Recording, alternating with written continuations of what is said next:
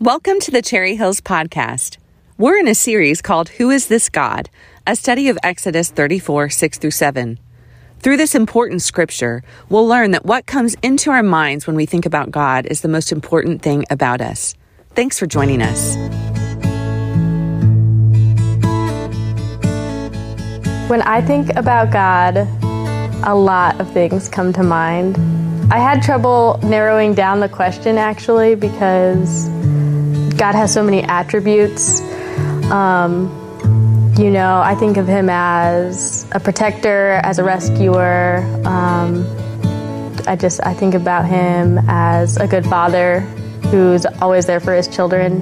In working at Refuge Ranch, it's really fun because I get to be the hands and feet of a God who reaches out to rescue his people, and so especially kids. And it's been really amazing to be able to do some of that work that God calls us to do, and reaching out for the vulnerable and the poor of spirit. And these are just attributes that I see that God has and that I feel like I've really been called to do as well.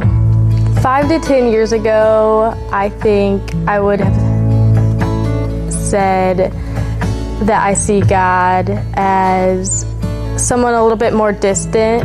I feel like the last few years I've learned a lot about how God has rescued the Israelites over and over again, and knowing that I'm a child of God and I need his grace and his rescuing, that story has become very real to me, I guess, in the last 5 to 10 years. But my mom has also been a huge influence on the way that I view God. She's someone who will fight for the people that she loves, and that's an attribute of God that I see in her and that I've seen in her since I was young and even to this day. The way that I think about God is probably the most important way that I think.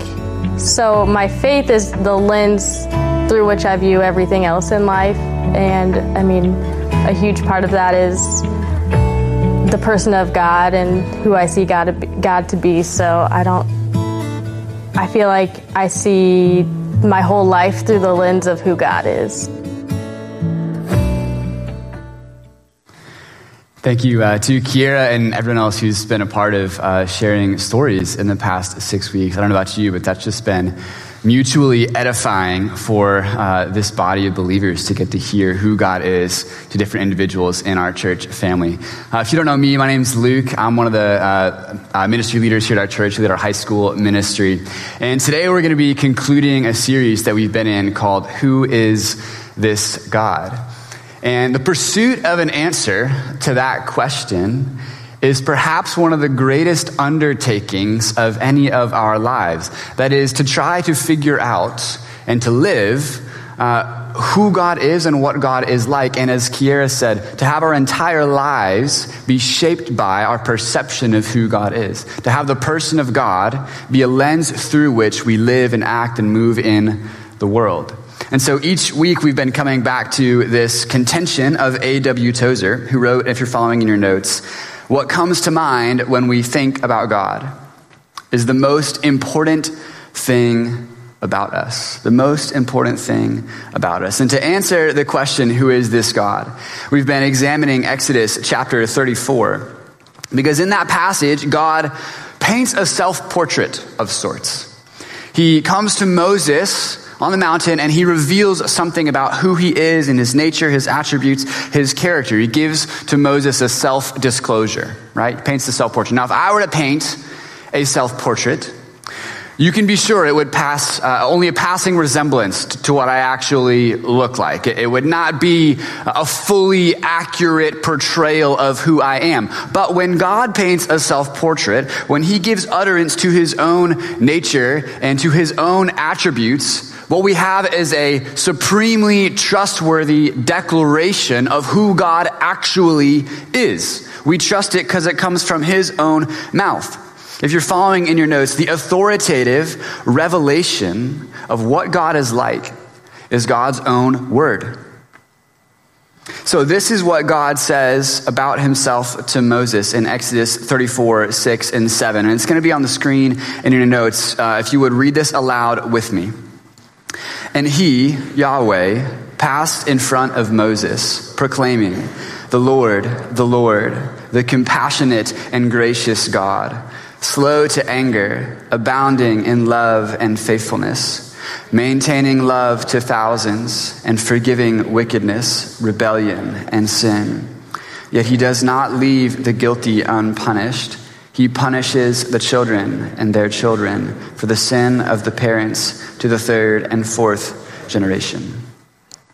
Those verses have been our meeting place for the past several weeks, but God's self-disclosure in Exodus 34 does not end there. He goes on later in the same passage to describe one additional attribute of his nature and character. So today, as we conclude our look at the character of God, I want us to read on just a little bit further in this same story. I'm going to read these verses to you. This is a final moment of self-disclosure that God has for Moses in Exodus 34, beginning in verse 8. It says, Moses bowed to the ground at once and worshiped, right? God has just proclaimed this, his name to him, so Moses bows down to the ground at once and he worships. And then, Lord, he said, if I have found favor in your eyes, then let the Lord go with us.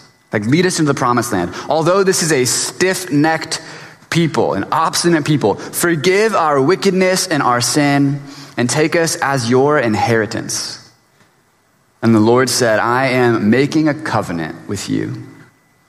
Before all your people, I will do wonders never before done in any nation in all of the world. The people you live among will see how awesome is the work that I, the Lord, will do for you. Obey what I command you today. I will drive out before you the Amorites, Canaanites, Hittites, Perizzites, Hivites, Jebusites. Be careful not to make a treaty with those who live in the land where you are going, or they will be a snare among you. Break down the altars, smash their sacred stones, and cut down their Asherah poles. Do not worship any other god, for the Lord, whose name is jealous, is a jealous God. So there it is. One additional attribute to add to our list of the character and the nature of God. Jealous. We've talked in this series about Hesed, the steadfast, loyal love of the Lord, and now we're introduced to Elkanah, the jealous God, the God who is jealous. Now, I know for most of us, we're quite interested in worshiping the God who is love. That's very appealing. We'll worship the God who is just, no problems there. The compassionate God, yes. Merciful God, sovereign God, powerful God, we're all for it. But the jealous God, are we sure about that? For many of us, thinking of God as jealous can be the insurmountable obstacle to faith. A barrier, a roadblock to belief in the goodness and the worthiness of worshiping this God.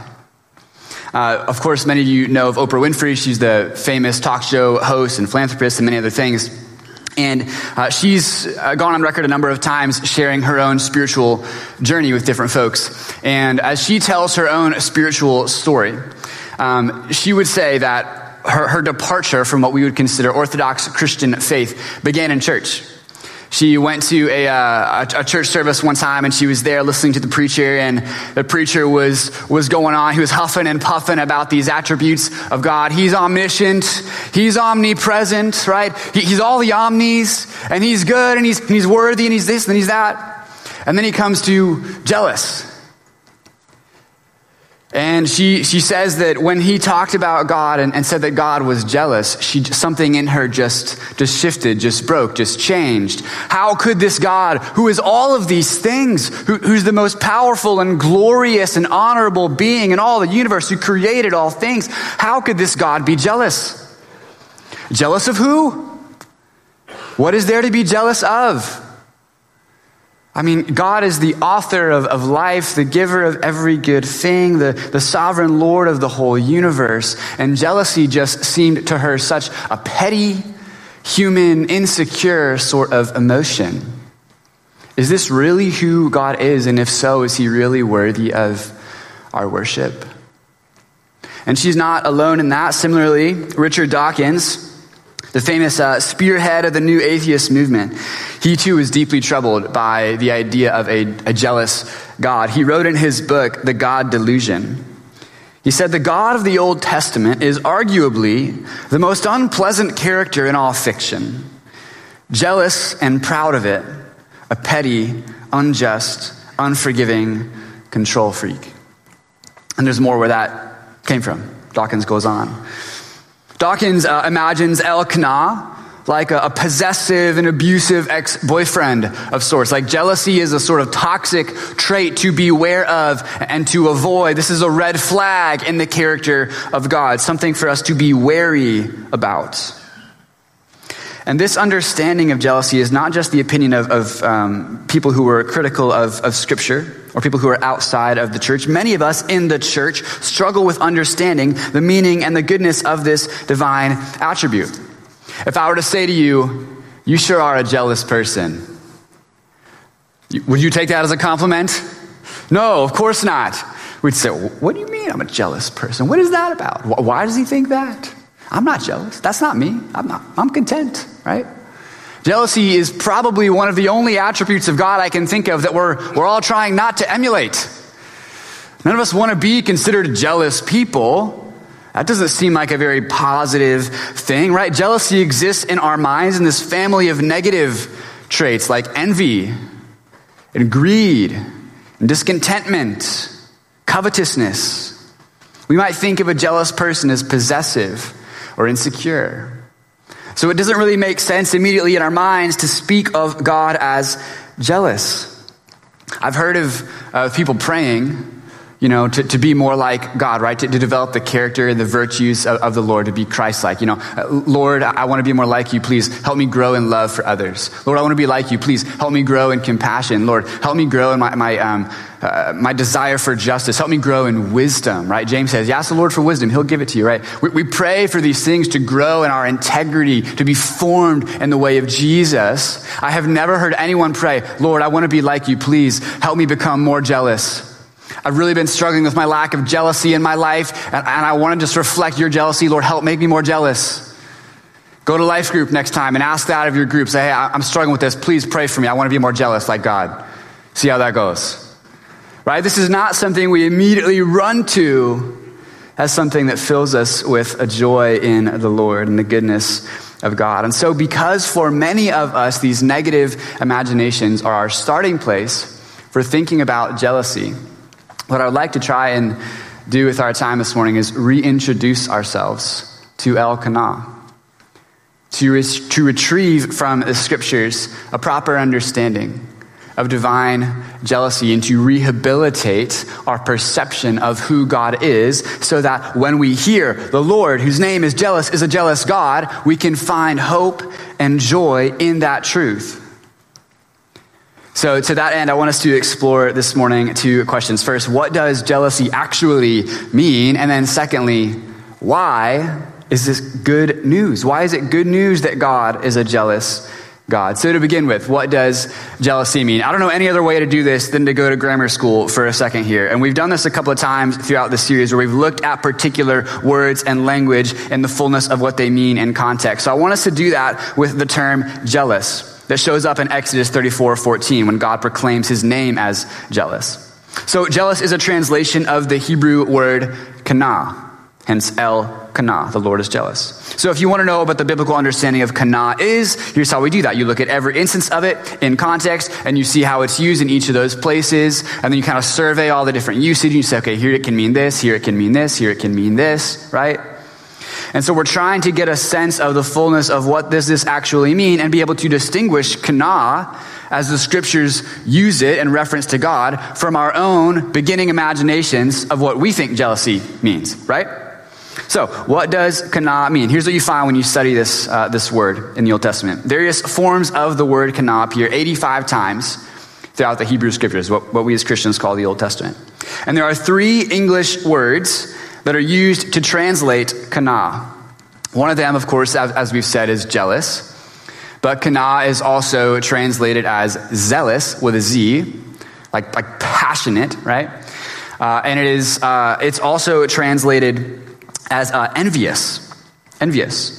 Now, most of the uses of kana describe human emotions, like you and I would think of when we feel jealousy or we feel envy for somebody or something that they have, right? So, for example, Joseph's brothers are said to feel kana toward him. He's having all these dreams, and these dreams are saying that he's going to be awesome, and they're not going to be as awesome, and they're going to be bowing down to him, and they're freaking out about this, right? So they enact their kana, they sell him off into slavery, they deceive their father about it. It's a whole dysfunctional family situation, and all of that is born from kana. Envy, jealousy, right? We're familiar with this emotion. You know what it's like. If you ever heard somebody who has a beautiful singing voice, or maybe, your neighbor who's got a new Tesla parked in the driveway, and you're feeling a little bit of kana. Like, why isn't that me? Why wasn't I blessed with these gifts? Little old me, I don't have what they have. And you feel a sense of insecurity about that and lack and desire for what somebody else has been given or gifted with. That's the envy. That's the covetous side of kana. We know what this is like. Likewise, the psalmist confesses, this is Psalm 73, says he envied the arrogant when he saw the prosperity of the wicked. He envied the arrogant. He kana'd the wicked, right? Envy. He's like, people are getting away with stuff that I would really like to be getting away with, but I don't seem capable of that. And I feel like I'm missing out here. I'm a little bit envious of what's going on in their life. You know what this is like too. You're driving down the road on Veterans out here somewhere on Wabash, right? Chatham Road, and somebody just flies by you 20 miles an hour over the limit. And the thought that flashes in your mind is, I hope there's a cop up there, right? You're thinking, I could never do that. If I did that, there would be a cop sitting at the next intersection. I would get busted for going 6 over.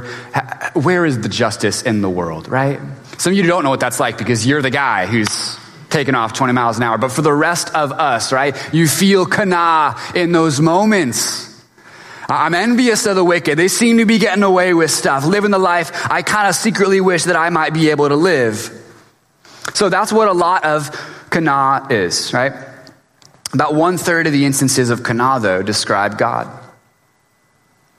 1/3 of them describe God. And what's interesting is that when kana is used to describe God, English translations never use the word envious. Never. They don't translate kana with the word envious, and that's a smart move because it reflects a theological truth that's crucially important for us to grasp. And that's that God lacks nothing.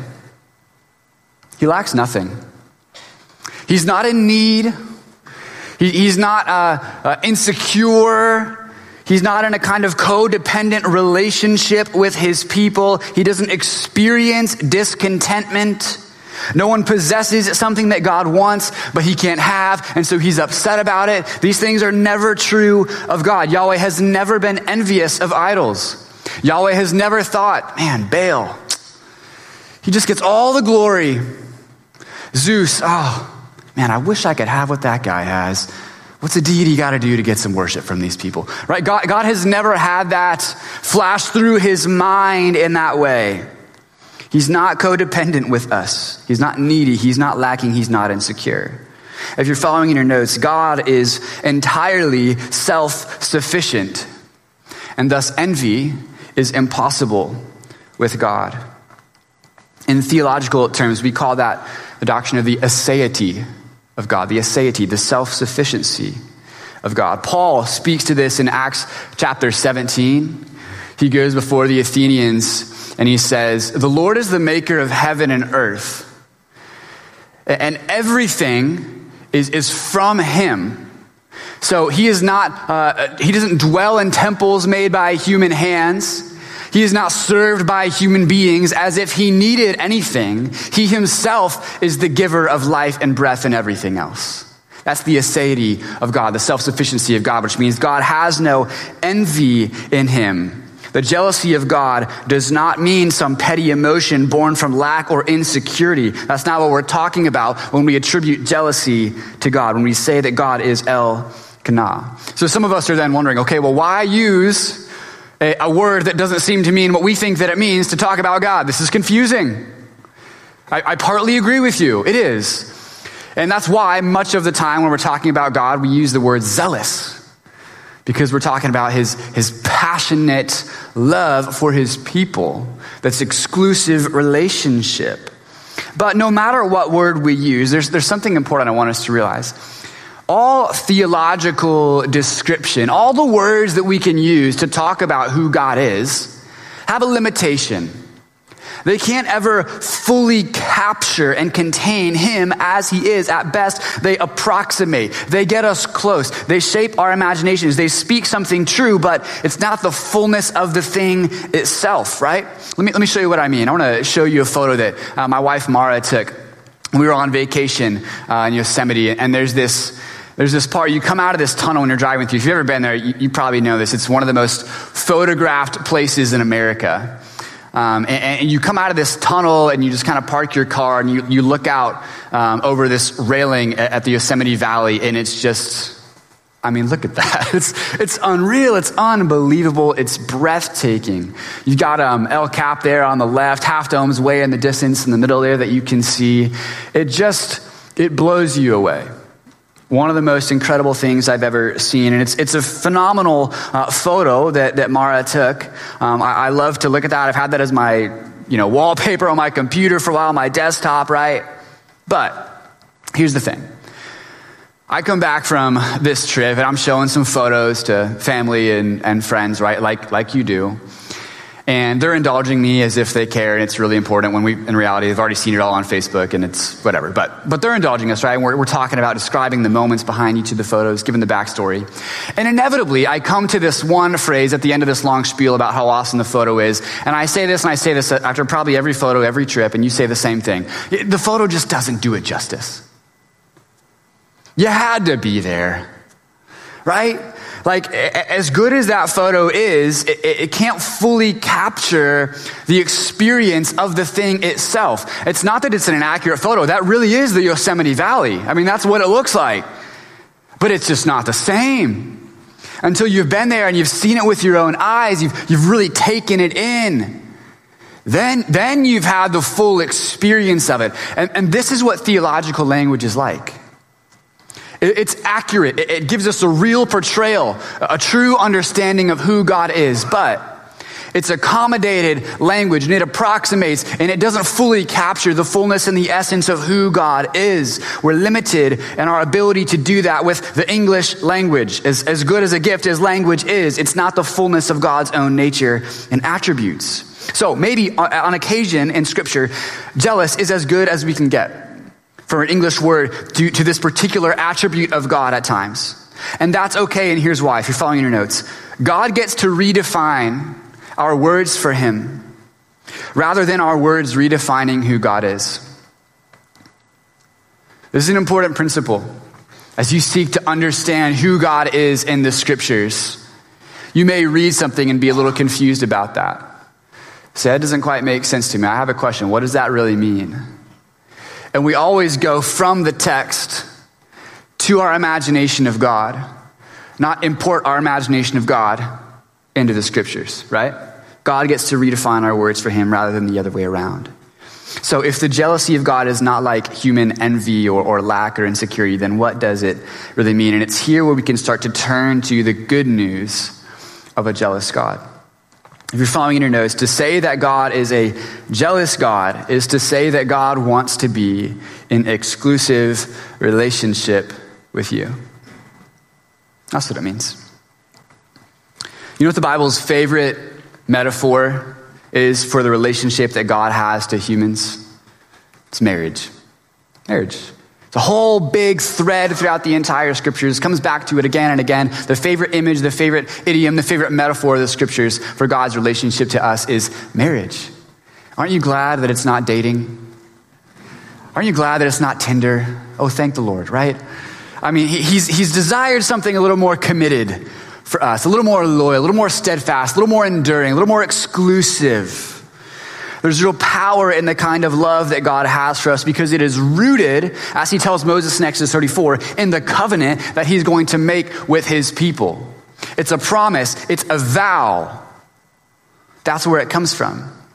So God poetically again and again depicts his covenant with Israel as a marriage. A great example of this is Ezekiel 16, verse 8. God is speaking through the prophet, and he says this, "Later I passed by, and when I looked at you," that's Israel, "and saw that you were old enough for love, I spread the corner of my garment over you and covered your naked body. I gave you my solemn oath and entered into a covenant with you, declares the sovereign Lord, and you became mine." That last line is fundamental for our understanding of the God who is jealous. You became mine. I know we can think of being possessive as a negative character trait, and in some instances, surely it is. But also, surely, there are things of which we have every right to be possessive of, and it is good that we are possessive. What mother in this room is not possessive of her children? You're not sharing. Maybe sometimes you wish you could share, but most of the time, you're not sharing. They're your kids, right? They don't belong to anybody else. You protect them. You contend for them. You look out for them. You help them. You come to their aid because they're yours. You're passionate. You're zealous for them. They belong to you and to nobody else. So they're your responsibility. That's the jealousy of God. You became mine. We do this in marriage too, right? We take vows that say to have and to hold. We're forsaking all others. This is the good possessiveness of God. Can you see this? Is it starting to take shape for you? The source of God's jealousy. It's love. It's love. If you're following in your notes, jealousy is just the expression of God's fierce, passionate, relentless love. And it's holy. And it's good. It is God's passionate desire to have a people who bear his name. That desire causes him to fiercely judge and discipline his people. And it's that same desire that causes him to relentlessly pursue and redeem his people. One and the same source. Elkanah is love. This is the truth of the scriptures, the truth of the gospel. So we have to understand, it's not that God is jealous of you or anything else. No, God is not jealous of you. God is jealous for you. He is jealous for your sake. In the scriptures, this is in your notes, God is jealous for three things. The scriptures teach us that God is jealous for his name, for his house, and for his people. His name, his house, and his people. That's what we're told that God is jealous for. Why? Because these are all the things that are bound up in his covenant with his people. His name, his reputation, his honor, right? The covenant community itself, the land that he's going to give to them. These are the things that God is zealous or jealous for. And so then what provokes God to jealousy is infidelity. You can see this all throughout the prophetic writings, right? The breach of covenant on Israel's part. They're constantly trying to keep their options open. They see God as one option among many, and they can kind of play the field, and God's not having any of it. This is what provokes him to jealous wrath on occasion. The love that he has for his people, he wants it to be exclusive. He desires to compete with no rival for our affection, attention, and allegiance. He won't stand for it. God repeatedly communicates this through many of his prophets. And in one particular instance, I love this because it just shows us how much God loves a good illustration. He has a guy named Hosea go and marry a prostitute. This is actually what happens. Hosea 1:2 gives the rationale. When the Lord began to speak through Hosea, the Lord said to him, "Go, marry a promiscuous woman and have children with her. For like an adulterous wife, this land is guilty of unfaithfulness to the Lord." Man, God does love a good illustration, right? And again, he sends the prophets who communicate the same thing. Come back to me, Israel. Come back to me, Israel. Come back to me, Israel. The thing that they're communicating on behalf of God again and again is God saying, I give and I give and I get nothing back. Like where is the worship and the love and the honor that should exist in the covenant relationship that we have together? The Greek word that scripture uses to translate kana is zelos, which of course is where we get our English word zealous. And since Eden, God has been seeking people who are passionately zealous and devoted fervently to his name, to his house, to his people. He wants people who are as desiring of him as he is of them, right? He wants people who are passionately devoted. And since Eden, we have messed it up, right? As in Eden, so in Springfield. God provides for us, but we rebel. God calls and we hide. God pursues and we cover. This is the story of the scriptures. This is the story of the gospel. God is faithful and we are faithless. And I don't know about you. I know this is true in my own life.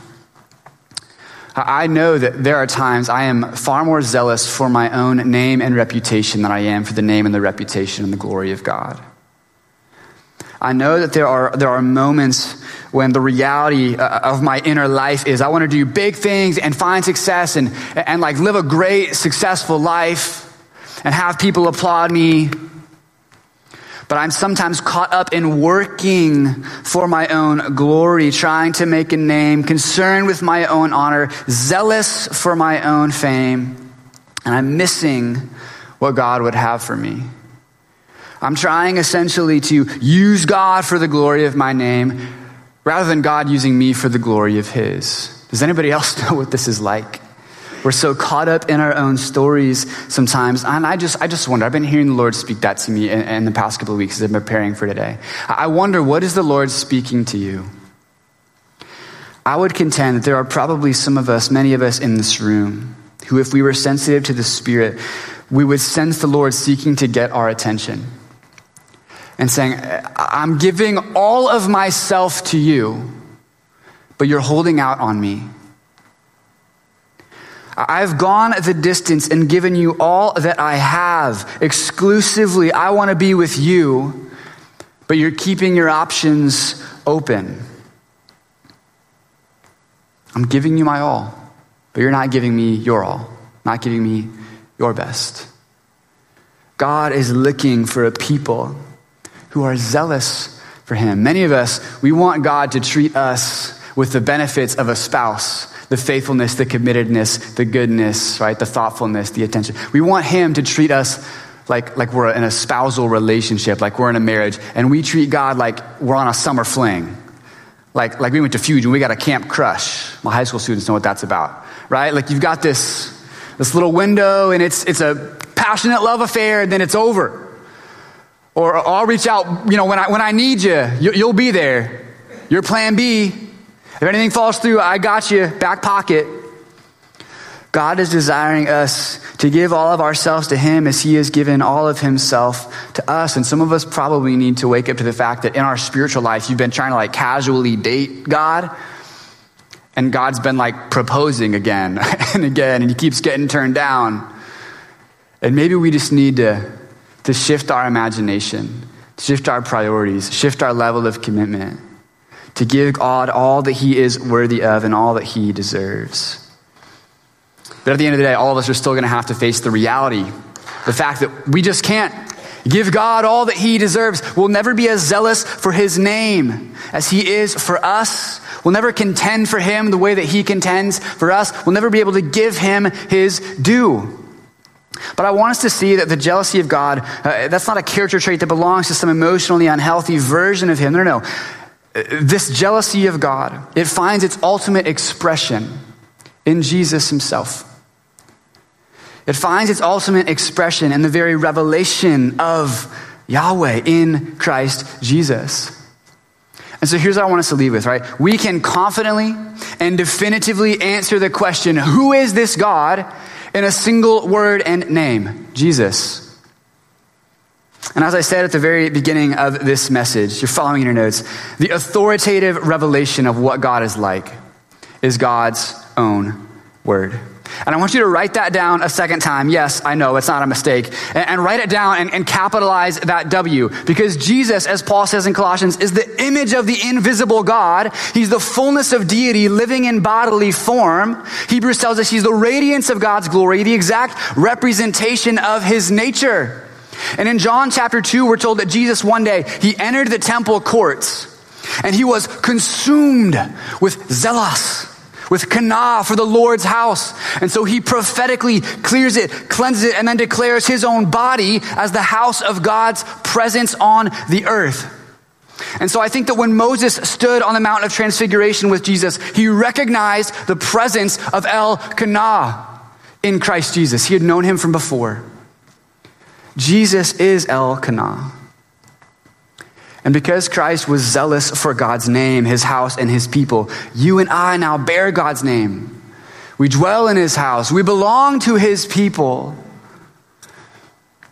So in view of that reality, I want to invite us and call us to worship, to have a moment where we just open our hearts, our minds, our mouths to proclaim the excellencies of him who called us, to praise, to adore, to confess who God is.